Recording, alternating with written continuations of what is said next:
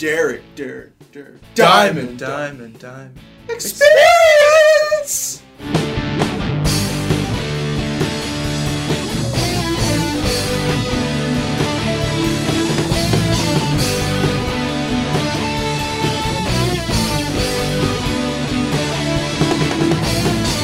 And welcome to another edition of the Derek Diamond Experience podcast.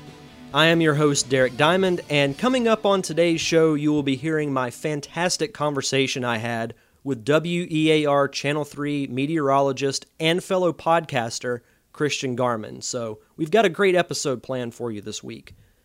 But first, I have to kick off the podcast with some unfortunate news. Aubrey Nichols, who lived here in Pensacola, and was part of the local rock band Timberhawk. He was the bassist and also did some vocals, I believe, as well. He passed away in his sleep Saturday night, and I believe it was due to a heart attack at the age of 28 years old. And that's kind of mind-blowing to think about, that someone that young had a heart attack in their sleep. And he wasn't an unhealthy guy, so it had to have been some kind of a heart issue that he didn't know about. And I didn't know him that well. The only time I had met him was through the podcast, but just from seeing the interaction with him, his brother, and Nathan, they got along really well, and they were all super nice guys. And from what I've heard from people that knew Aubrey, not only was he a very talented musician, but he was just a genuine person, which is kind of a rarity these days. So my thoughts and prayers go out to Aubrey's family, friends, and to the other members of the band as well. So rest in peace, Aubrey Nichols. And the only really notable news thing that I found this week is this was the last weekend of something that's been kind of a staple of Saturdays for as long as I can remember. There are now no more Saturday morning cartoons. The CW aired their last week of their block of cartoons, which I believe was called the Vortex block. And that kind of marks the end of an era because there are no more Saturday morning cartoons. And the reason for this is because the FCC mandates that network television stations have to air a certain time limit of educational television a week. And due to the success of like Cartoon Network and Nickelodeon and other cable stations that air cartoons regularly, they have all decided to pull the plug on cartoons, which I didn't even know that ABC has stopped airing cartoons on Saturdays for years. I believe since the early to mid 2000s. And that blew my mind when I read about that. But it's kind of crazy to think about because Saturday mornings, for me, when I was a kid, was all about the waking up early, getting that bowl of cereal. It was usually Fruity Pebbles or Cinnamon Toast Crunch. And you'd park yourself in front of the TV and you would watch cartoons until lunchtime. And if you played sports, then you would usually go outside after that and either play a baseball game or a football game. Or in my case, you would just play video games for the rest of the day. But in the spirit of this, I came up with a quick top 5 of my favorite cartoons that I watched on Saturday mornings. And these are in no particular order. These are just the first 5 that I thought of. But number 1 would be The Bugs Bunny Show, which was a collection of Looney Tunes shorts that I always remembered they aired at 11:30 on ABC on Saturdays because that was the last cartoon that I would watch before I would start playing video games. And of course, the Roadrunner ones, part of the Bugs Bunny Show were always my personal favorite. Number 2 would be Spider-Man.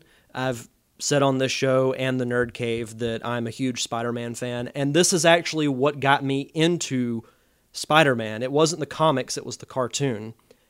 And then another one would be Recess, which was about a group of kids that got themselves into sticky situations during recess. And this was just a fun cartoon because it made you think of school and what could happen at recess. Another one is Sonic the Hedgehog, and there were 2 Sonic cartoons that happened at the same time during the mid-90s. One was called Adventures of Sonic the Hedgehog, and that was more of a childish slapstick comedy kind of show. And then the one I'm talking about is just called Sonic the Hedgehog, also called Sat AM, which is SATAM, as it's known on the internet because it aired on Saturday mornings. And this one was a darker show, and it actually had really good storytelling. And that's even from a young age, I appreciated the thought and the story that really went into this cartoon. And it was just fantastic. And it being based off a video game character, I was immediately drawn to it. But my favorite, and I'm sure this will be number one on a lot of people's list, it's easily the Ninja Turtles. I mean, if you were a young boy growing up in the late 80s, early 90s, this was your show. I mean, it had 4 giant turtles that talked, wore different colored masks, they had cool weapons, cool ninja moves, and they ate pizza. So what more is there to like? And those are just a few. There are obviously several more that I watched during my childhood, but those were the first 5 that immediately came to my mind. So it's the end of an era, and I honestly feel sorry for kids today that don't know how important and how special it was to watch cartoons on Saturday mornings. And finally, before we move on to our guest this week, I would once again like to thank the Unicorn Wranglers for allowing me to use their song Twin Peaks as the official theme song of the Derek Diamond Experience. You can find them on Twitter at @UWranglers. You can find them on Facebook, just search for the Unicorn Wranglers. Or if you want to find out more about them, they're actually the first thing that pops up on Google when you type in the Unicorn Wranglers. I believe it's their website, unicornwranglers.com. So be sure to check them out. They've got good music. They're awesome people. And just do it because I said so.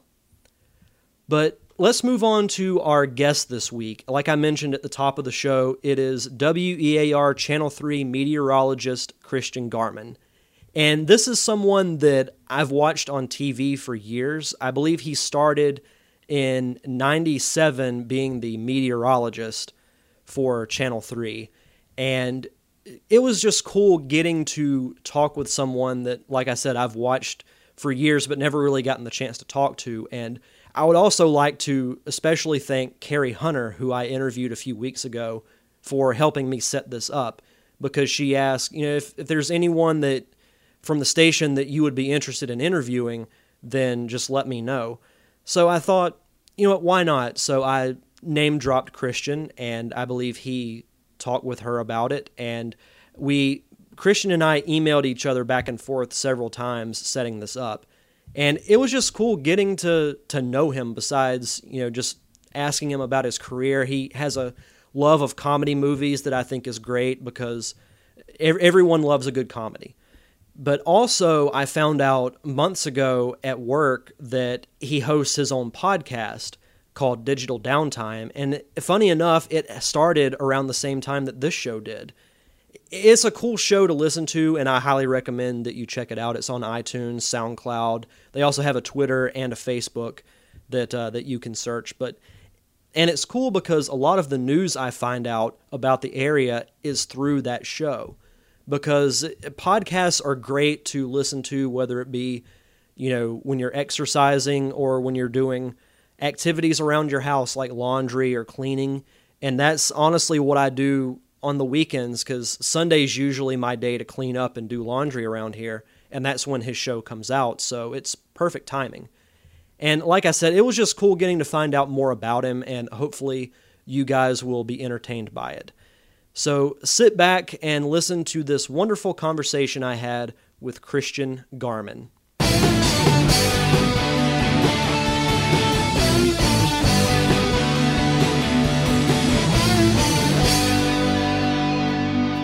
Welcome back to the Derek Diamond Experience, here with my special guest this week. You may recognize him from the morning weather on WEAR Channel 3 News here in Pensacola, and also hosts his own podcast called Digital Downtime. Mr. Christian Garman. Christian, how you doing today? I'm great, Derek. Thank you for asking me to be on the show. Oh, it's no problem. I'm really looking forward to this because, I've watched you on TV for years, so, getting Thanks. to talk to you in person is pretty fantastic. Cool. Happy to be here. It's interesting, as you said, I do a show, and I'm always the one asking the questions, so we'll see how it goes on the other end. Yes. I had Tommy Thrall from the Blue Wahoos on for one of my first guests, and I asked him, I was like, is it weird because you always do interviews, so is it weird as opposed to being interviewed? And he's like, not really, so... We'll see how it goes. All right, good. Have you always lived here in Pensacola? I always tell people that I'm a local. I got here when I was 4, and I've never left. My dad got the job as city manager of Pensacola. That's what brought us to town, actually. And so that was in 1978. So I was 4, and I've been here ever since. So no, I wasn't born here, but I went to preschool, elementary, middle, high, college from UWF, and PSE as a matter of fact. So yeah, I'm essentially from here. Where did you move from? Well, my family's all from Oklahoma. I'm the only one in my family, in fact, my immediate family, that wasn't born in Oklahoma. I was born in Denver, Colorado. Oh, okay. My dad, the first job he had was out of Oklahoma. Got the job as city manager in a town called Westminster, which is a suburb of Denver. So we went there, and that's where I was born. And then within 2 or 3 years, he got the job in Pensacola, and that brought us here to the Gulf Coast. Oh, cool. So when you moved here, what were some of your interests growing up? Did you do a lot of water activities? Because, there's the beach and all that kind of stuff. What were some things that you were into? Well, water activities actually was never something I was that interested in. Unlike most of my friends, as a matter of fact, I was sort of an outcast that way. Most of them grew up with boats and water skied and all that kind of stuff. For me, 2 things: sports, then and now, big part of my life, and movies and entertainment, just as much these days as television is movies. But those were the 2 things as a child that greatly interested me. I played every sport that there was, both on an actual organized team and in the neighborhood with my buddies, and the movies. I mean, back then it was a constant. I mean, every weekend I would be at the movies, usually with my one buddy, Scott. He loved them as much as I. And it was a different world back then, even at a young age, certainly not 4, obviously, but, at 9, 10, 11 years old, maybe 10 or 11, it would be, hey, my mom can take us if your mom can pick us up kind of thing. Right. So you could actually go to the movies and felt completely safe. A couple of 11-year-olds and you'd go watch and leave. So it was a totally regular thing. So for me, it was movies and sports and still is to this day. So are you big into the pop culture news thing, with movies, entertainment? No. I mean, I am interested in pop culture, but I'm much more interested in, if by that you mean things like so-and-so got married, no, I don't care about that. But for instance, on the morning show on Channel 3, we have a segment called The Hollywood Buzz. And it's about 50-50. Half the stories will be about new TV shows or new movies that are coming out. And the other half will be, Justin Bieber got arrested for this or that. Those kind of stories I couldn't care less about. That's just not for me. But the stuff about the business, the stuff about movies that might be coming out. Like the inner workings, maybe? Yeah, all that stuff, totally. Yeah, absolutely. Or any movies that we can look for. All that I love. Love. Yeah. So what were some of the movies do you have a specific genre that you prefer, like comedy, drama? Yeah, I mean comedy. I take comedy way too seriously. Is what I always say. I'm an absolute comedy nerd and always have been. Although my favorite movie all time is not a comedy. It is Jaws. And to this day, that is the movie, which, by the way, I acknowledge isn't the best movie ever made. It's obviously a very, very good movie, but it's not the best one ever made. But for me personally, it's the one that it just resonates. And when I go to the beach, part of me is absolutely fascinated and hoping to see a shark, and the other part is horrified and hoping I don't. And that's always been true. I've sort of had this shark fascination. So Jaws is my all-time favorite movie. But comedies would be where I lean, for sure. I love to analyze comedy. Love it. I love to figure out why a joke worked and why it didn't work. I think about that kind of thing all the time. What are some of your favorite comedies? Well, it would depend. I mean, if we're going to go by decades, I would start in the 80s. I was born in 74. So, a movie like Animal House, which was in the late 70s, would be up there. Meatballs, which was in the late 70s, I believe. Good movie, but that was when I was too young to really care that much. Right. Once we get into the 80s, the first movie I really remember as a comedy meaning a lot to me and my family was Vacation. which I believe that's a great one. Yeah, came out in '83. Chevy Chase, Beverly D'Angelo. That's a movie that I've told Travis this before. Travis Brown, who helps me with our podcast. That is a movie that we rented as a family. Back then, you didn't buy the movie. I mean, not like today where everybody owns a ton of movies. It was you would rent it, of course, and then return it. And we rented Vacation. I mean, it's going to sound like I'm kidding or exaggerating. I'm not. We rented it. I mean, I would say every other day it was at our house being re-rented. And I knew literally every line of the movie and every sigh and every break and everything else about that movie. So that's one. For a while there, Chevy Chase was huge. Fletch is a great comedy. But then, I mean, all the usual stuff in the 80s. Caddyshack. Yep, Caddyshack's a great one. An incredible comedy, just one of the best. And then continuing on into the 90s, another great one that is considered one of the best is Groundhog Day. Yep, Groundhog Day is great. Mm-hmm. Now, a movie I've never seen going back a ways that was, I believe, the American Film Institute rated as the #1 comedy of all time is Some Like It Hot. Which is either maybe in the 50s or the 60s, one of those 2 decades. I've never even seen that one. Yeah, I haven't either. Which is odd for a guy who says he loves comedy, and that was ranked #1 all time, and I've yet to see that. But yeah, that's for me a good comedy is the kind you can keep watching, like the ones I've mentioned. Because some of those they don't get old. I mean, they don't. Yeah, and it's amazing that you can. Family Guy, that's a TV show. I've seen every episode of Family Guy. I don't know, a sad amount of times, way more than 10. and still I find myself crying sometimes. I'm laughing so hard. So that's what's great about the replay value of comedy as opposed to, like, say if you've got a good drama, it can be a great movie, but you may not ever watch it again. But with comedies, you can go back over and over and over, and they're just as funny every time. And that's, to me, that's one of the greatest things about comedy. Yeah, it's replay value. When you find one that works, absolutely. Because you're right, almost no. I mean, there are a movie like Shawshank. That's one that I'll stop everything when it's on, Shawshank Redemption. So it's a rare drama that, like you say, has replay value. But a good comedy, it's timeless. Another one that I loved that's within the last 6 or 7 years was Forgetting Sarah Marshall. Oh, that one's fantastic. Yeah, amazingly good movie that Jason Segel wrote as well. And ended up getting the cachet to make his Muppets movie that he always wanted to make. So that's another. I mean, I should have come up with a list before I came because it's. I mean, I probably have 100 on the list that I absolutely love. Have you ever seen I Love You, Man with Jason Segel and Paul Rudd? Yeah. Oh, yeah. I saw it in the theater. That's one of my favorites. Really? Yeah, I thought it was good. To me, that one, I didn't love it. I mean, for me, that's like a B. But right. I remember seeing it shortly after Forgetting Sarah Marshall and being super pumped because Segel had just hit such a home run. But it was, I remember some specific things from that movie. His man cave, for instance. Yeah. Really funny stuff in there. Yeah. Yeah, Jason Segel's a little underrated. Agreed. Like, I don't hear that many people talk about him. And the Muppets movie he did was so great. Good. Yeah. I didn't see the sequel, which I'm not even sure he had anything to do with the sequel. I'm not sure. He may have had a cameo in it. Maybe. I'm not sure, but he wasn't. The first one was great. Yeah. Great. Yeah. In fact, and what's so wonderful, I have a 5-year-old and a 2-year-old. And my 5-year-old, we've been watching that movie together. I bet I've seen that movie 30 times. And she loves it too. And that's always been the cool thing about the Muppets, Yeah. The adult comedy and the kid comedy. I mean, that's such a winning formula for everybody. And certainly Segel did it there when he wrote that movie. Oh, absolutely. But what made you decide to, you said you went to UWF for college and PSC, and you got a degree in telecommunications. Right. What made you decide to pursue that degree?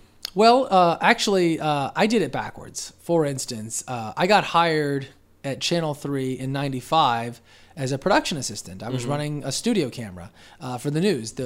At that time, we had a 5 o'clock, a 6 o'clock, and a 10 o'clock news with Sue Strawn and Bob Solarski. And then Bob at that time was solo anchoring the 10. And I was running the camera. Well, after about 4 months of that, I got really incredibly lucky in that Channel 3 decided they wanted to open up a sister station, WFGX, in Fort Walton Beach and produce a newscast just for that station, which, of course, is a very small market. They weren't offering much money at all. So they didn't get a ton of people who wanted the job. A few applied, but I had worked there for a few months. I had made some friends, people like Bob Solarski and Sue Strawn and others kind of went to bat for me and said, hey, this guy really seems to care. Let's give him this chance. So I got hired to be the weatherman for that show and that sister station, which had some wonderful benefits. One, it was the weather part of that we actually shot in Pensacola at Channel 3. So the anchors from Fort Walton every night would pitch to me, hey, Christian, what's happening with the weather? They were in Fort Walton. I was here. And the reason that was great is it made me the go-to fill-in guy at Channel 3 as well. So not only was I on the sister station, I was now filling in on Channel 3 all the time. Well, all of that to say, this was before I ever graduated from UWF. That started, I got that in 95, and then I was on the air in early 96. I didn't graduate from UWF till 2000. So I kind of did it backwards. And one of the main reasons was, once I got the morning show, Channel 3 morning show, about a year into WFGX, the guy, Jeff Weeks, who had been the morning weather guy on Channel 3 for years, decided he was done and ready to do something else. And there I was, just sitting there, and they said, okay, well, let's give this to Christian. So here, a year later, this job falls into my lap. So now, even though I didn't have that degree, which killed me, by the way, graduating from UWF is amongst the proudest things I've ever achieved. I'm so proud to have a college degree. And I'm not just, that's legitimate truth. But I wasn't willing to start missing work. I mean, the classes I needed were offered in the morning. Well, I was doing the morning show at Channel 3, and then I had the 11 a.m. newscast. I couldn't get to UWF for classes. So I just put it on the back burner. And finally, around 99, a great advisor out at UWF, and I can't remember his name. I haven't thought about him in 15 years almost.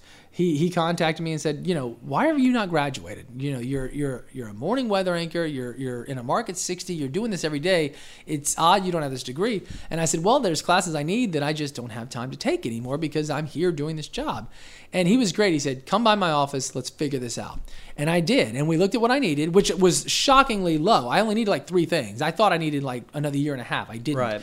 And so we figured out what I needed, and we figured out the classes I could take, scheduling wise, it would work. And 4 months later, I had the degree. So it just took the right guy saying, let's figure this out. So I got that degree much later than I actually got the job, which of course is backwards, but I just... But still, I mean, you got a degree in college, and that's great. Yeah. Oh, and I'm super proud of it. Yeah. But yeah, a lot of people say, once you got your degree, how long did it take before you got your job? And I'm just like one of those lucky ones that can say, actually, backwards. I did it the other way. You did the job before you got the degree. Right. But still, to me, learning stuff on the job is, no disrespect to classrooms, but to me it's much better because you're actually doing it. Totally, which is why it was impossible for me to say, hey, I've got to start missing work. I got to go take these classes. It was like, right. I'm living it, Yeah. The whole point for the degree was to get a job in TV, which I now had for years. So I just, people always ask how I got my job, and I frequently tell them, so much luck. I mean, the fact that I got hired as a PA 6 months before they decided to do this sister station, because they never would have given me the job at Channel 3,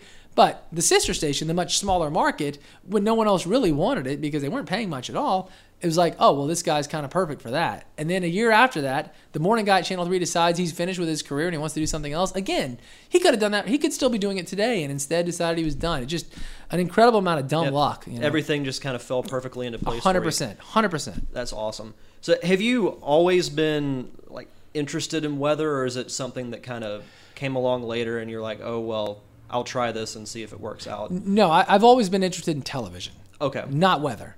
Okay. Television. Grew up completely fascinated with television, just as interested in things behind the scenes as in front of the camera. Got the job at Channel 3, and what happened, I mean, I just kind of told the story, but even before WFGX, at that time, chief meteorologist, her name's Ashley Chisholm, still in this town and doing very well for herself, she was expecting a child. And so she was about to go on maternity leave. So they needed someone to fill in. So they said, and they knew, again, I was working there, and they knew I had some interest. So they said, would you try this? Well, I literally, at that time, I didn't know the 50 states. Like they said, listen, tomorrow we're going to want you to audition. Now, I had never been in front of a camera, ever, 0 times in my life. And tomorrow, I was now going to go in front of the big blue screen, at that time it was blue, the big blue wall, with the general manager and the news director watching. And I mean, I was actually so young and sort of ignorant to all of it, I didn't realize how nervous that should have made me, you know what I mean? So what I did was I went home that night and I learned every state. I knew probably 35 of them, and I learned them all. And so the next day when I came in, I was, of course, terrible. I mean, I'd never done it. I was terrible. We've never been on camera before. I'd never been on camera, never talked about the weather, knew nothing about the weather, had a long way to go. But they said, all right, well, they could just at least see it looks like he could go on TV and do this. He could have some presentation skills. And so the news director was leaving the next day for Germany, which is where he was from, and he was taking a 3-week vacation. He said, I'm going to be gone for 3 weeks. When I come back, be better. So what I did was, while he was gone, I ran the camera every night because I was a PA till 10:35 when the newscast at that time ended. From 10:35 to 3 a.m., I was in front of that blue wall all night, every night. And I also went and bought 2 books on weather, Introduction to Meteorology, and I forget another one, read them. So when he came back, I still had a long way to go, of course, but if nothing else, several people went to him and said, look, this guy has spent hours here since you've been gone. And he could see it. Of course, you could see some improvement.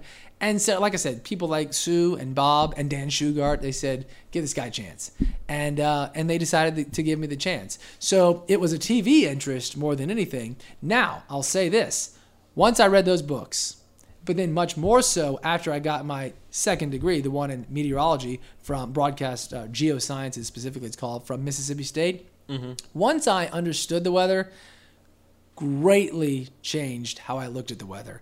And my interest now is very high. Like I frequently on air will call myself a nerd about it because I do kind of go nerd weatherman sometimes. Like if a front's coming through and you can see dew points dropping or you can see winds changing, like Pensacola wind from the south right now, Mobile from the north, the front is right here.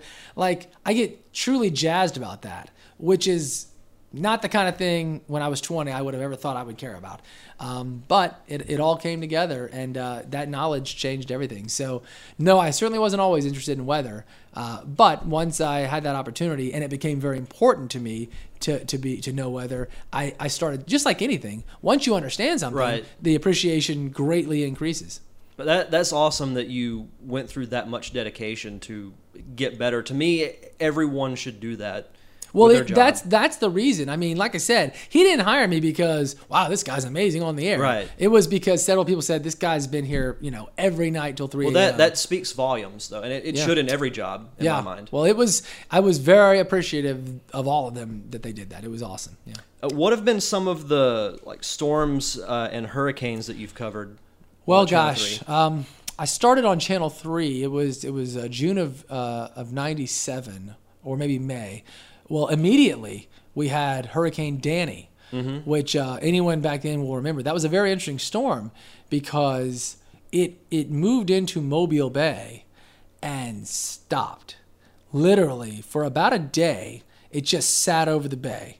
And that was incredible. I mean, to this day, that was the very beginning of my career. And to this day, I've never seen anything like it again. Usually they keep moving. And so that became a real issue because those winds kept pounding for that long, and the rain kept coming, and it was more an issue in Baldwin County certainly than it was in Northwest Florida. Right. But it was hitting all of us, and that was incredible. So that was my first taste, and I didn't know at the time how rare what was happening was. Of course, the big one is Ivan. I was at the station. My now wife was working at the station during Hurricane Ivan. That's the biggest. Which we recently had the 10-year anniversary. 10-year anniversary was September 16th, yeah. And that's the biggest thing I've covered from a weather standpoint. But just 9 months later, of course, came Hurricane Dennis. Mm-hmm. Now, I was not working at Channel 3 everyone talks about Ivan and Dennis, the duo. There's another duo, of course, Aaron and Opal. Yep, I do remember that. And that was 95. I got hired in Channel 3 at 95, but I got hired in December. Those were August and October. Mm-hmm. So I was still, quote unquote, a civilian. And I remember I was riding those storms out at home like a lot of us were. So those are storms that certainly impacted my life. But from Channel 3, people ask me the biggest storms. And of course, the answer is always going to be Ivan. But every year, it seems, there's some threat. Usually nothing materializes, but every year there'll be some storm in the Northern Caribbean, and some of the early forecast tracks will be to move right across our area. So from a coverage standpoint, it will affect me every year because there's almost always some storm that's projected to come close to us. But in terms of actual storms that came through here that had huge impacts, Katrina's another one. Katrina, of course, moved on shore. Right. Obviously, we know between Louisiana and Mississippi right there on the line.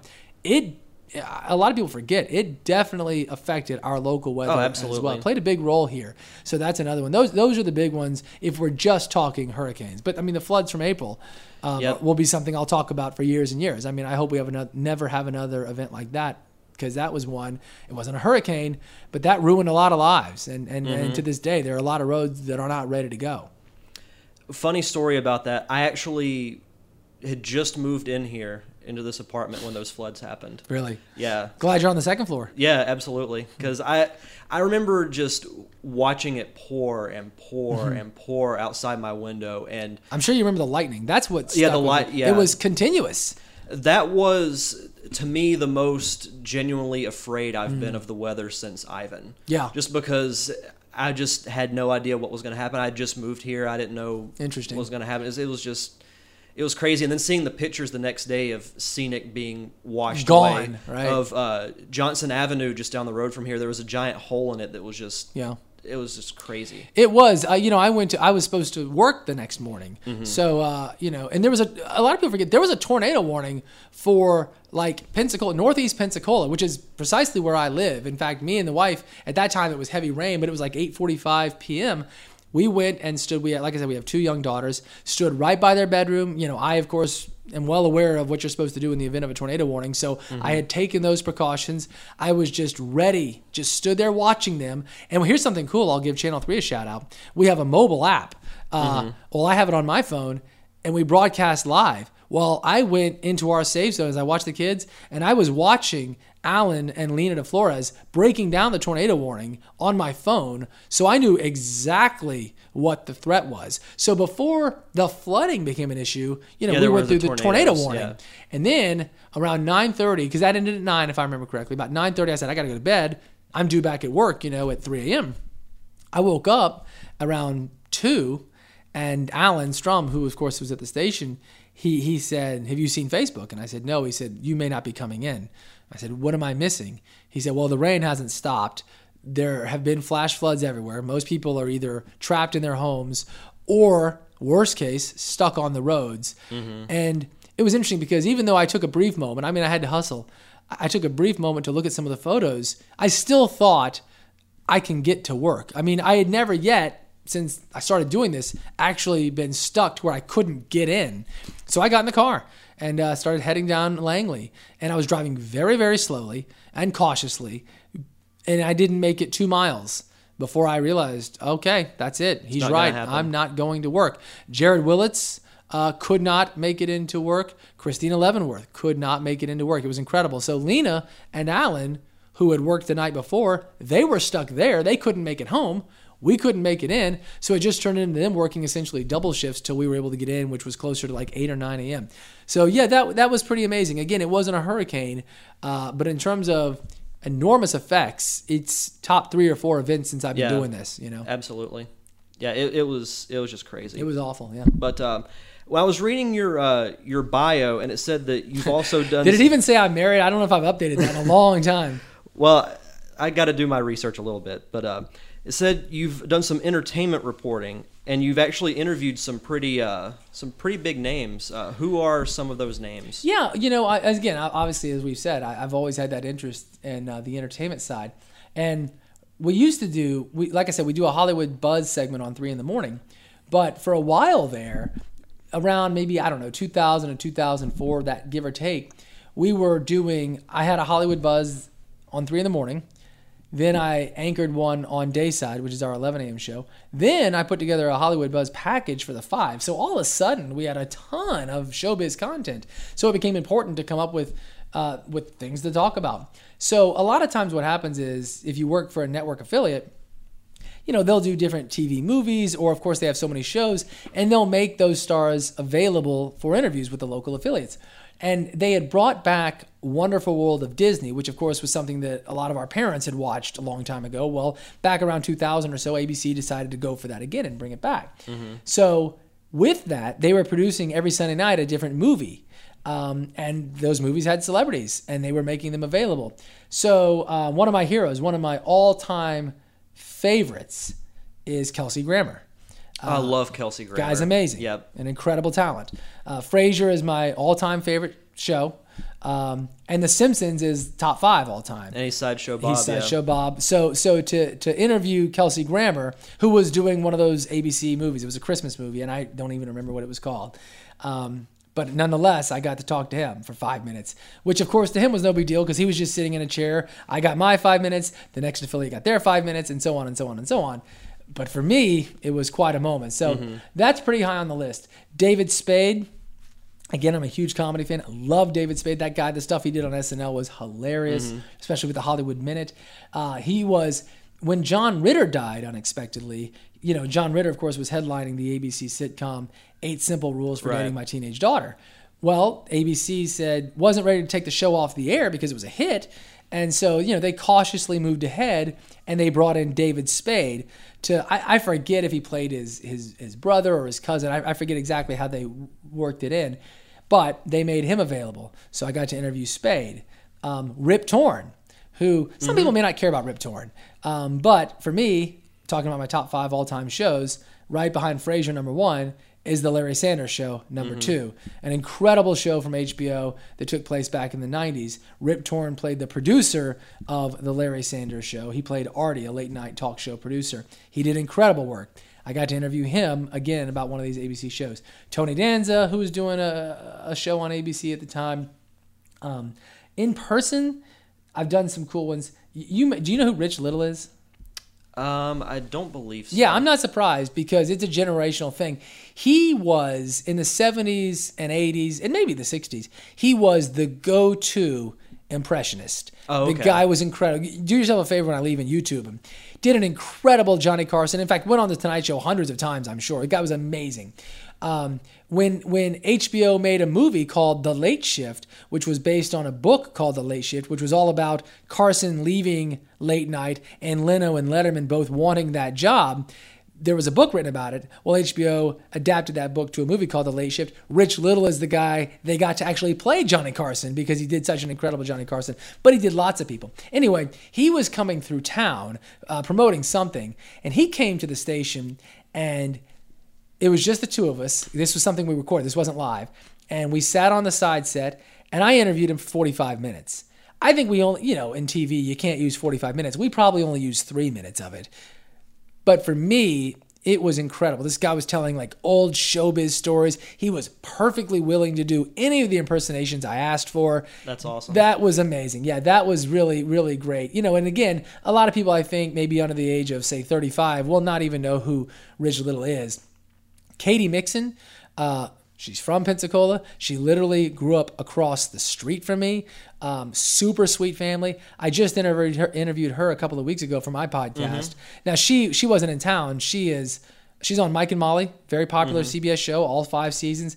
If you go look her up on the IMDb, huge role after huge role. Eastbound and Down on HBO. She was the female lead in that. Lots of movies. She's one of the voices in the upcoming Minions Despicable Me spinoff. She's one of the main voices in that. And super, super sweet. I can't say enough about Katie Mixon. So she did 25 minutes with us just on the phone the other night. It was so cool of her to do that, So that was really neat. I got to do something for PJC, at the time PJC, of course, now PSC. Back, 2000, 2001-ish, they brought in Barbara Bush. This is a pretty funny story. It was a literacy program, I believe, and so she was coming to do an evening, and you could purchase these tickets for an evening with Barbara Bush. And it was in the theater there, the gym, and it was beautifully set up, and they had chairs, and I think I remember 800 or 900 people were there. And they asked me to MC it about a month before she came to town. And that was actually horrifying. I mean, I said yes. I distinctly remember when the woman asked me to do it, thinking, this is horrifying, but if you say no, you'll regret it forever. So I said yes. A couple of weeks out, 2 days out, I had to go meet with the Secret Service and tell them the plan and everything else. Well, when she came, it was this evening, and the way it was supposed to go was she and I on stage, each with our own microphone, and me kind of asking questions to her that had been submitted by the audience, or questions that I came up with sort of as the evening rolled on. And the people in charge of this event said, Christian, we know you're funny. We know you think that being funny is really important, but that's not what this is. We need you to be very professional, very serious. This is a former first lady, which of course I respected and said, of course. Well, 2 minutes into the interview, she was instantly cracking jokes. I mean, instantly. She was like one of the funniest ladies I've ever seen live. And I mean, after about 3 minutes of this, I was thinking, okay, if I keep playing this straight, people are going to think I was nervous or I just blew it. It's like, you got to go with it. So I was like, okay, I just have to throw out what I was told and I have to roll with this. And of course it went great and it was fun. And afterwards, the couple of people who gave me that said, hey, we didn't know she'd be so funny. Thank you for rolling with it. You know, that kind of thing. So it all worked out. But that was quite a moment when realized very quickly on, okay, she's not going to be serious here. This is going to be a very fun night, which was great for the event. Everyone laughed all night. It was super fun. Another really, really cool thing I got to do, and this is kind of weird just sitting here saying, these are neat things I've done. You know, maybe this is how people feel when I interview them, but it's odd.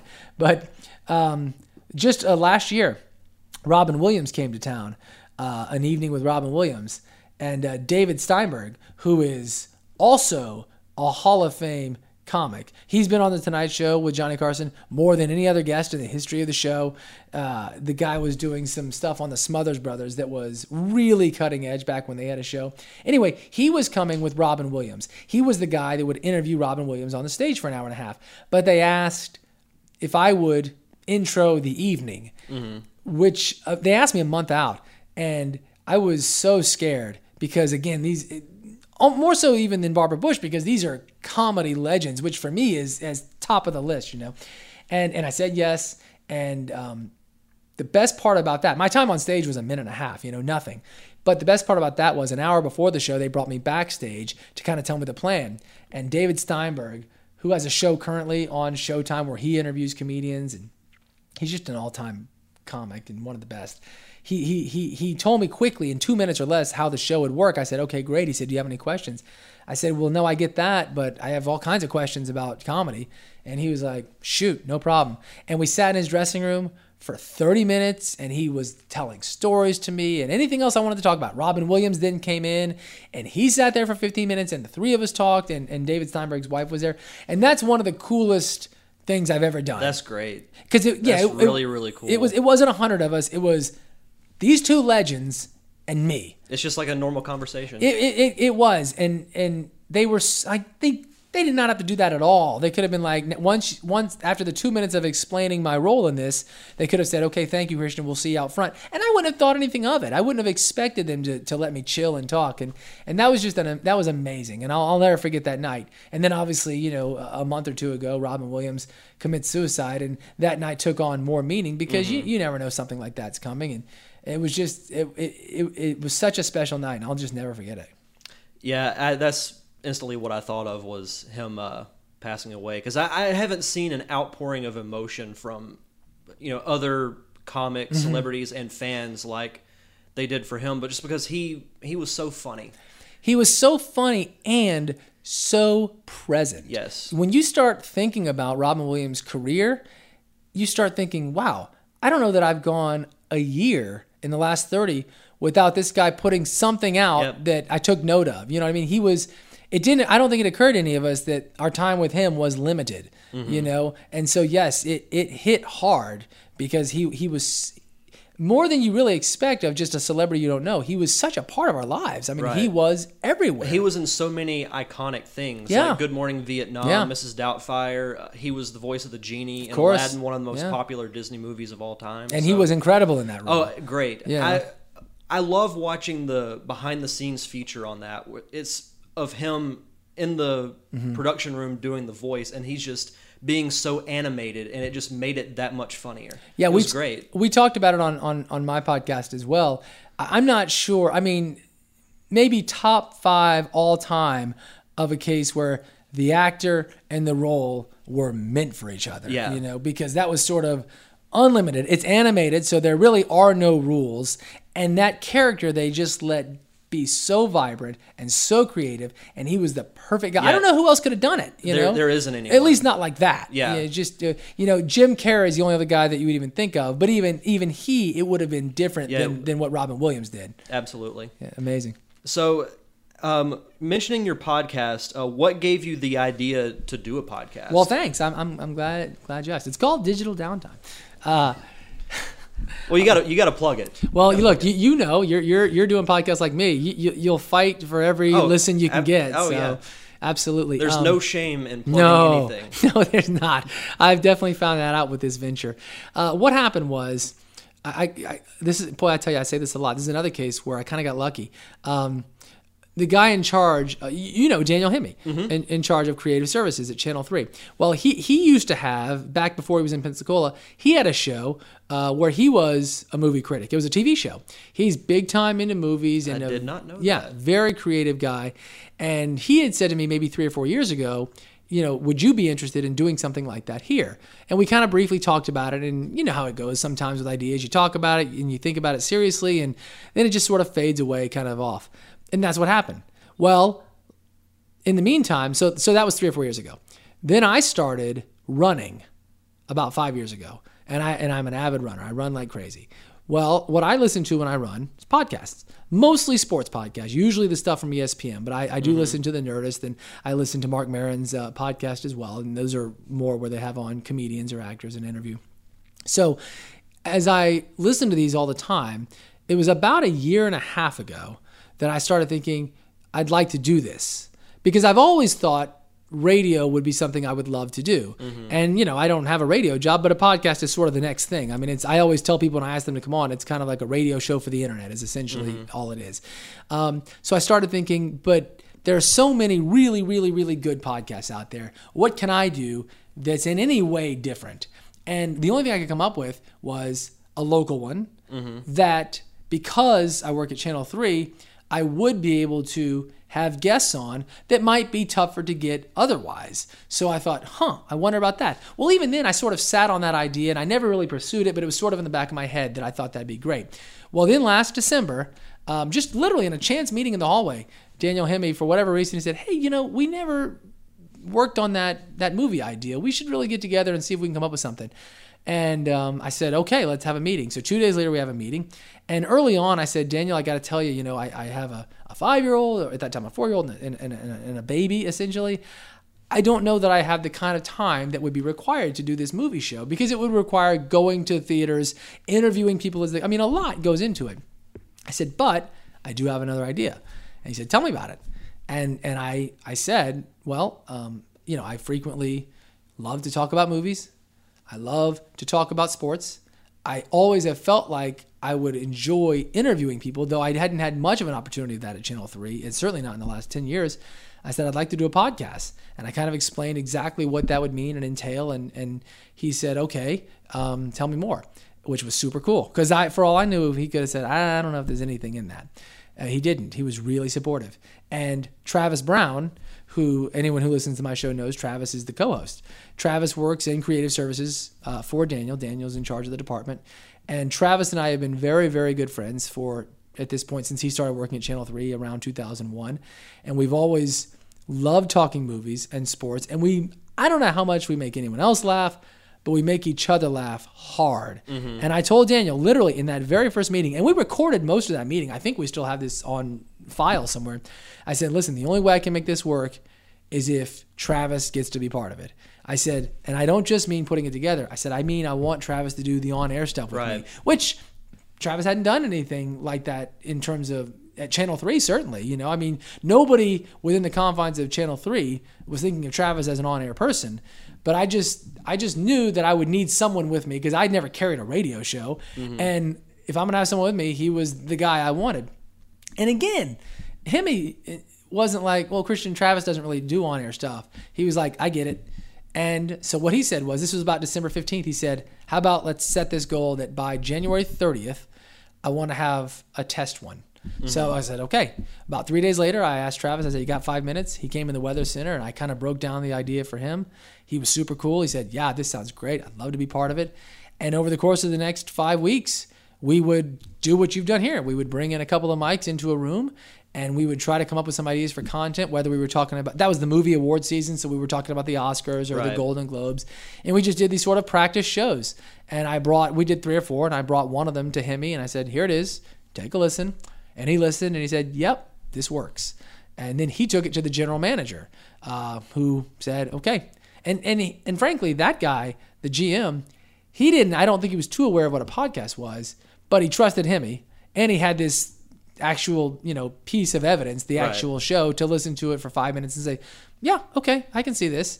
And so that's kind of how it came to be. So for the course of the next few months, Travis and I continued to do practice shows, because we had to figure out how were we going to distribute it, how do you get it on iTunes, all that stuff. And finally in April, it was ready to go, and we launched the first episode, and just like you, we've been doing one every single week since. So the idea actually came to me when I was running one day, and I was listening to probably Mike and Mike or something from ESPN, and it started hitting me, and I started getting, when you get an idea you're excited about, you start feeling yourself getting excited, and the juices start flowing, maybe exactly what you went through when you decided to do this. And it took off, and I'm real proud of the show. And just like you said, we were talking about how many people listen to our shows. It's so random. Some weeks you feel really good, like, okay, finally, they're listening now. I've got the listeners. And then the next week you're back down to almost nobody. And then the week after that, it's huge again. And it's tough to get a feel for it. So at this point, Travis and I are trying to do shows that we'd be really interested in, and we just hope people listen. Now, I've got a big advantage. Because of the access at Channel 3, right. I post the link on Channel 3's Facebook page several times a week.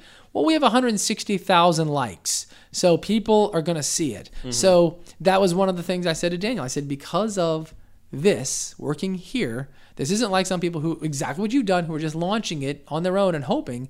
We do have sort of a powerhouse access here. Right. And it's helped a lot. So it's been really fun. But I'll tell you, we named it Digital Downtime. Because, well, the digital part is obvious. The downtime idea was, and Travis came up with the idea, by the way, for the name. The downtime part was going to be, his job at Channel 3 is in creative services. He helps put together commercials and do all that. My job, of course, is to be the meteorologist for the first half of the day. Right. This was going to be something we did in our downtime. That was the idea. Makes sense, yeah. Right. Well, as I'm sure you know, it quickly became the uptime. I mean, it's a constant thing sort of hanging, who are we going to book this week? What can we talk about this week? Now, I'm not complaining. I love it. It's been so much fun absolutely. To do. And it keeps those sort of juices flowing in a way that they hadn't been moving in a long time. But by no means is it downtime. It's a major effort to put this together every week. And it's always flattering. I hope you get this too. People will say, gosh, it looks so fun, and you guys must just throw it together. And it's like, no, it's a lot of work to put it together. But the fact that it's coming off that way is of course, a major compliment, Yeah. Yeah, the hardest part, especially when you have a guest on, is one, finding a mutual time that works, and then also, doing research and coming up with interesting questions to ask. Because to me, the best types of interviews are the ones that aren't really, it's just two people talking, or if you have two or three guests, it's just like a conversation between a group of people. Totally agree. And that's definitely, in fact, I have a buddy who frequently will ask me, how many questions had you written out for that? And frankly, what I do is, before any interview, I will come up with 5 or 6 questions, because you never know if it's not going to go well, or if they're going to be really nervous. You want to be totally prepared. But inevitably what happens is, I never even get to those, or at least if I do get to those, I never actually looked at the list, because what happens, of course, is just the organic conversation. Right, exactly. And you end up going here when you thought you'd go there, and you never get back to that question you were going to ask for 20 minutes, that kind of thing. Now, you mentioned it's tough to find times, to meet people. Have you done any phone interviews? Is that something you can do? I do Skype interviews. I've done one that's been over the phone, but if it's not someone that's from around here or can't do it in person, then Skype's usually a good option. Yeah, that's been huge for us. We do, I bet 50-50 in person versus phones. And it's so great, because when you're asking someone, will you come on and talk about this for 6 minutes? It's real easy when you can say, you don't have to come to the station. You can call me from wherever you want. It's going to be just a phone conversation for 5 or 6 minutes. I don't think anybody yet has said no, because it couldn't be easier. So that is, and that was all part of that pitch I made to Daniel. I said, this is going to be really easy to do and really cheap to do, because I don't need people to come here. I'm not going to need to go other places. It'll be mostly me interviewing people over the phone. And that's been a wonderful formula for us. Yeah, a lot of people say, well, it must be really hard to do, but when you think about it, it's really not. I mean, sometimes it can be a lot of work, but the actual process of doing it is actually pretty easy. I mean, like I said, to me, the hardest part is finding that mutual time with the guest to talk with them. So 100%. Definitely true that the hardest part of these podcasts is putting the show together. For instance, when Travis and I go in the audio booth and record the show, easily the most fun part of the show, of the whole process. It's that, what are we going to do this week? What are some other topics? That stuff takes real work and real research. But you're 100% right. Once you're doing the show, like this part for you and me, this is the easy part. Yeah. You and I emailed several times over the course of the last 3 weeks putting this part together. Right. That's the work. Or you had to go research, find out, who's Christian, what can I ask him? That's the work. But once we're going, we're just going. Yeah, it's just talking. Yeah. That's pretty much it. And I find, and probably you too, man, I find so much, if you just listen to the other person, you don't really have to come up with any questions, because just like I always tell people, just like in real life, whenever you're having a conversation with another person, you don't sit and wonder, what am I going to say next? What am I going to say next? What can I do? You're just listening to them, and then it just sort of happens. Yeah. It's called a conversation. So, if you can just take that approach, and that's what I do. That's why I was saying I write these questions out sometimes. I almost never get to them, because if you're just listening to the person you're talking to, they sort of write the script for you in terms of where you want to go next. Yeah, the best part is when you ask them a question and they'll say a couple of things that you might think are interesting. So what I'll do is I'll just make little notes and then try and elaborate on it later. Bring that in. Yeah. Good. Yeah. What have been some of the highlights from your show? Because like you said, you do a lot of local news, which I think is great, because a lot of the stuff I find out is from your show. Oh, well, thanks. Especially like when you and Travis were talking about the seafood festival, and even I love the Ryder Cup discussion. Oh, cool. That was thanks. great. That was cool. great. Thank you. Are you a golf fan? Yes. Oh, Yes, cool. I am. Good. Well, thank you. That's awesome. I appreciate that. Well, my favorite parts of the show are when, what you're talking about, when Travis and I are just kind of talking about an upcoming movie, or talking about, the Ryder Cup, or just doing, as I always described it, just doing what we've always done, but now it happens to be being recorded. Those are my favorite parts, because that was sort of the initial idea, was find a way for the two of us just to have fun doing this. But, certainly some of the guests, I can tell you, Dan Shugart, sports director at Channel 3, has been incredible. The very first show we ever did, he was the very first guest. He came on, we talked. At that time, Bubba Watson had just won the Masters, his second. And also the Wahoos were just starting the season. So we asked Dan to come on. And, it would have been totally legit of him to say, I don't know about this. Let's see how it goes first. But instead he said, sure. That was super cool. Sue Strawn she's about to come on our show. We're going to talk about the charity she puts together every year, Communities Caring at Christmas. Now, granted, these are people at Channel 3 that, of course, I've got this access to, which is amazing and wonderful. And I always tell them when I pitch it, if they say no hard feelings. I totally get it, if they're not sure, that kind of thing. But they've been super nice. Katie Mixon coming on was so neat. I mean, she is a big-time actress. She's on a show right now, Mike and Molly, which is entering season 5 on CBS, a big popular show. And she called in and did 25 minutes with us.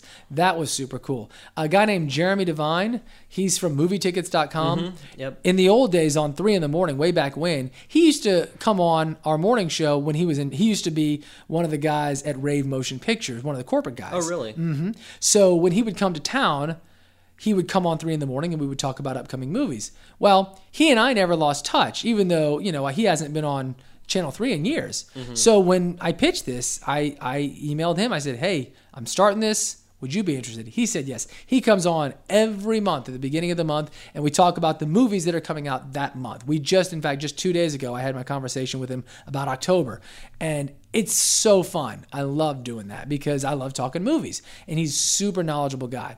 Those are always fun. Travis and I try to come up with silly segments. Like, have you heard one of our Mount Rushmore segments? Oh, yeah. We love those. Coming up, we're going to do a Mount Rushmore of horror movies. Oh, that'll be fun. Yeah, that'll be fun. I think we're going to maybe do a Mount Rushmore of Halloween candy. Oh, that's a good one, yeah, too. Yeah. So we try to come up with fun things. That's always a fun segment. So, I don't know. The whole thing is something I'm so proud of, because even though a lot of weeks hardly anybody listens, some weeks a lot of people listen, but some weeks hardly anybody does, it really is this thing that I sort of came up with that wasn't happening. And I'm just so proud of it, because now, like I said, Sue's coming on. That's kind of a big deal that Sue's Strawn. I mean, it legitimizes it when she says yes. And when Dan Shugart kept coming on. Alan Strum, to this day, the interview I did with Alan, we did 45 minutes at his apartment. Me and Travis both went, and we talked to Alan for all that time. And it wasn't so much about weather, a little weather, but mostly just who Alan is. To this day, that's the most listened to we've done. Like 2,500 people listened to that. Wow. Yeah. That's awesome. I know. And it was because they've been watching Alan since 2001. But you know how the night meteorologist, you get 3 minutes at 5, I'll see you at 6. 3 minutes at 6, I'll see you at 9. There's really, I think most people don't really know Alan, except for the people he's friends with. So this was the first chance they got to hear him. To know the person and not the meteorologist. Yeah. So that was really cool. And he's proud of the fact that to this day, that's number one, still. So I'm always trying to top that episode, but we've yet to be able to. So those are some of the highlights. And looking ahead, I mean, it's just, you never know. It's hard to say. I'd love to get Abigail Spencer. She's from Gulf Breeze, hugely successful. Very, very, very talented actress. I mean, she's from here. She's on Rectify, which you can see season 1 right now on Netflix. She's had major successes. She was on one of the seasons of Mad Men. She's in the movie right now, This Is Where I Leave You, with Jason Bateman and Tina Fey. She's in that. And she's come on Channel 3 before. I've interviewed her on Channel 3 before when she was in town. So I'd love to have her come on at some point coming up soon. But you never know. I'm trying to do more interviews based on things that happen that week. For instance, you may remember a few weeks back, do you remember that viral video of the shark in Navarre that was getting fairly close to a couple of people that were in the water in Navarre? Well, I called at that time the shark expert from the Gulf area, Okaloosa Island. And he came on and we talked about, what should they have done? Should they have raced out of the water? Should they have just waited for the shark to leave? So I'm trying to come up with things more that are kind of directly related to things that happen. Not really hardcore news, because that's not what I do. That's not who I am. But there are other ways to sort of tie in things that are happening. And that's something I look forward to doing. It's got to be tough for you. I mean, do you feel the pressure of, have you committed to, I'm doing this every week? Yes. I feel the pressure of that. Is that difficult? Are there weeks where you're like, I don't know what I'm going to do this week? Usually what I do is, if I know there are going to be weeks that I can't have a guest on, I'll interview multiple guests in a week, and I'll kind of stagger the interviews. So, because I work with the Blue Wahoos, I work in the production department, and we had a 10-game homestand one month, and so I'm like, there's no way I'm going to be able to do any interviews for a couple of weeks. Too busy, so I did 4 interviews within the span of like 2 or 3 days. Wow. And aired those throughout the entire month of August. Well, that was great, though, because I know that once you had those in the can, you're like, okay, I can breathe a sigh of relief now. I can focus fully on my job and not worrying about, I'm going to have to take this week off and everything. So it can get hectic sometimes. Agreed. Like for me, the biggest struggles will be if I look ahead and I say, I'm off for a week in December. I need to, what you're saying, I need to double book early because I'm off for a week, that kind of thing. And it does get stressful. Let me tell you, though, the worst moment I've had on the show, and see if you've done this. You probably haven't because you're not an idiot like me. One of the times, at this point, I think Dan Shugart's been on like 4 times. And one of the times he came on, I think it was for our college. Yeah, it was. It was for our college football preview, which we did in August. And he came in early. He usually gets in, he's a crazy hard worker. Sometimes he's in at 9 a.m. and works till 2 a.m.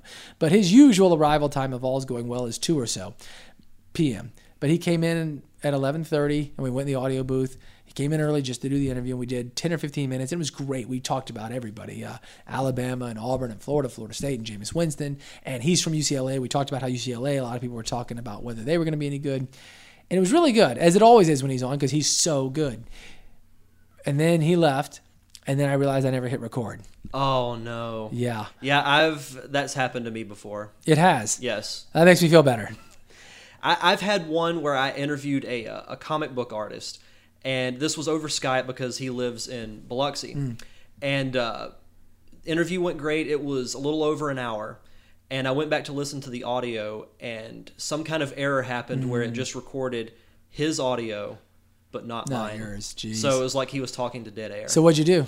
I re-recorded myself asking the questions. Really? Yeah. Wow. Well, it turned out, it wasn't as organic as it was, because it was one of my favorite interviews. Oh, what a bummer. Done. Yeah, but well, with Dan, we knew within 3 minutes. I brought it to Travis and I said, hey, I don't hear this, and he looked. He said, yeah, it's not here. So I just went right back to Dan and I said, Dan, I didn't hit record.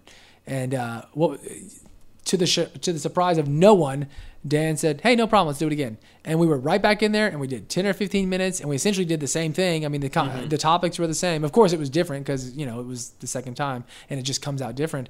But I kept apologizing. He said, "Christian, I've done that. We've all forgotten to hit record. Don't even worry about it." So that's like the low point, because that was really embarrassing. You know what I mean? Yeah. Like, you hate to do that to somebody like Dan, who's already, he came in 2 hours early, really kind of this prestigious guy, and that was embarrassing. Yeah, I've talked with Dan a few times when he's been at the stadium, and he's an awesome guy. Yeah, he's is. Great. That's funny. People will always say to me, tell me about Bob Solarski. Tell me about Jared Willits. Tell me about Dan or Alan. And I always say, "Oh, they're great. They're great." And they always say, "Oh, come on, man, just tell me the truth." And it's like, I'm not lying.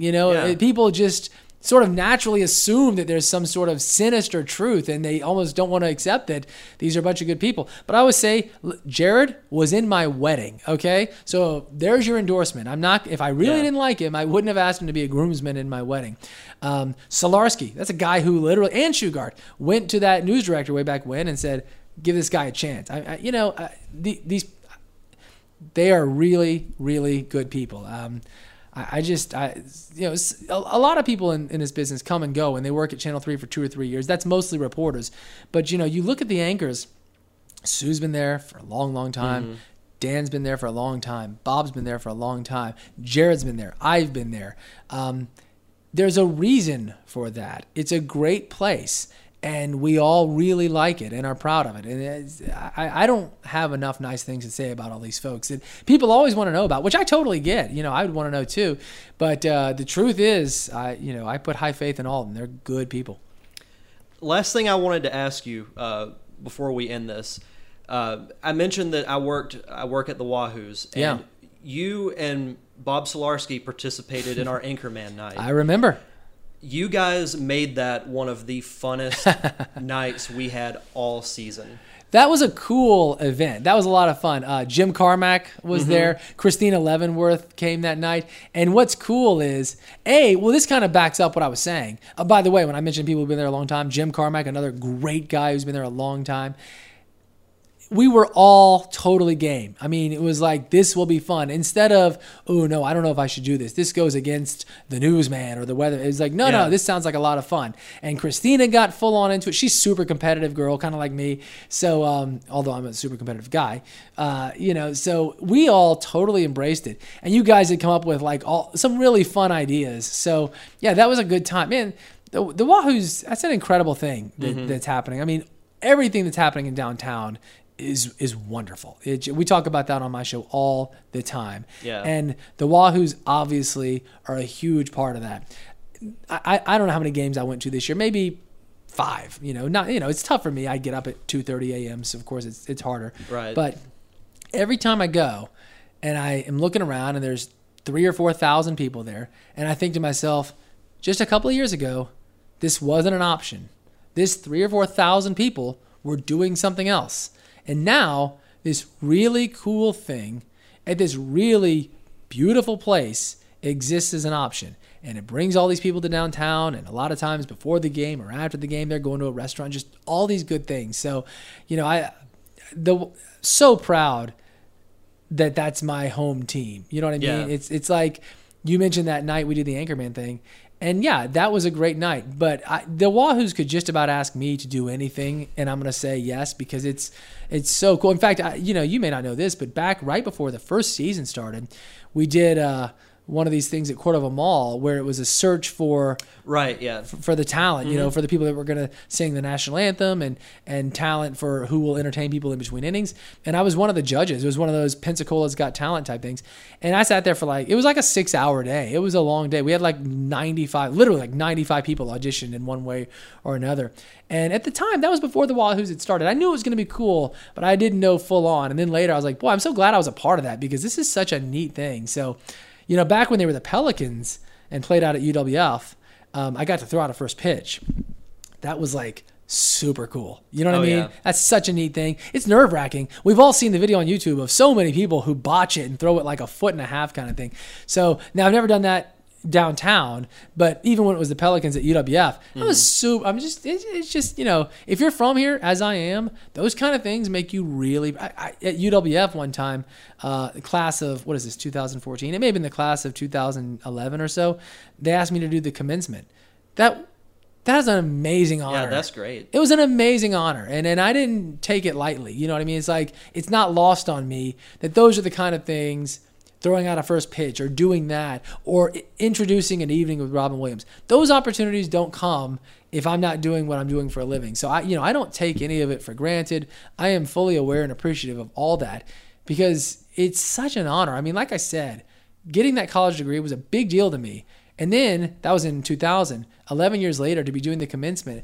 I almost felt like this is crazy. Why they shouldn't ask me to do that. I'm not worthy of this. Of course I did it and I was super proud to, but those kind of things are amazing, and just I frequently can't believe some of the fun stuff that are part of my life because of this job. Yeah, absolutely. I specifically remember, like, back to the whole Anchorman thing, when you and Bob Solarski did the jazz flute cam, you guys had us dying. Dude, I got robbed. I got robbed. You did. I mean, I to this day, it was like, is this thing rigged? What are they talking about? Now, granted, Bob got into it. I will give him full credit. He didn't phone it in. But, I mean, I don't know that I could have done anything else, man. Yeah, he won that thing, jazz. that was fun. It's funny you remember that. But I remember walking off bitter. I was sure that I won that. That whole night was honestly one of the more fun nights. Is that right? That we did. Yeah, it was great. Oh, cool. That's good. We had so many theme nights, but I would definitely put that in my top 3. Well, that's awesome. Sure. Thanks. Well, look, not just to keep saying it, but you guys do a great job because I've never been to a game yet where there wasn't a lot to do aside from baseball. You know what I mean? It's like the baseball's almost like, oh, that's right, there's a game going on, but it's always so fun. It really is. There's always something to do every single night. Always. Which is great. Yeah, it's so fun. But do you have any social media you'd like to plug for your podcast? Yeah, well, sure. Thank you. It's available on iTunes, which is simple. If you go to iTunes or on your phone, if you've got an iPhone, just download the podcast app, which is free. And then just search Digital Downtime. That's what's going to pop up. It would be awesome if you subscribe to that. Or if you have not an iPhone, it's on SoundCloud. Same thing. There's an app. Just search Digital Downtime. The easiest way, though, and I think the way probably most people find it, is via Facebook. We have our own page, Digital Downtime. On the Channel 3 page, I once or twice a day, I'll post the link with some kind of a tease saying, hey, you can hear this week. So there really are lots of ways to find it. And, of course, Twitter, @Digital Downtime. So we've got it all over the place, and I would love people to hear it. And I wish that there was more interaction. I frequently have asked people, I'll go to Twitter or Facebook and say, this week we're talking about this. Let's say we're talking about the fact that the beach season is here. What's your favorite thing to do at the beach? And I don't get a ton of reaction that way. Yeah. I wish there was more of that. I'd love to make that a bigger part of the show. So that's something I look for because it's great. The shows I listen to do have a ton of interaction with the listeners. So that's something I hope we can do more for sure. But yeah, there are lots of ways to find it. It's called Digital Downtime. If you search that on basically any medium, you're going to find it. Cool. Well, Christian, thank you very much for coming on the show. This was awesome. This was I hope so. Really fun. Yeah, it was great. I can't imagine anybody's going to care, but I appreciate it. No, it's great. Well, I hope so. Great. Thanks for asking me.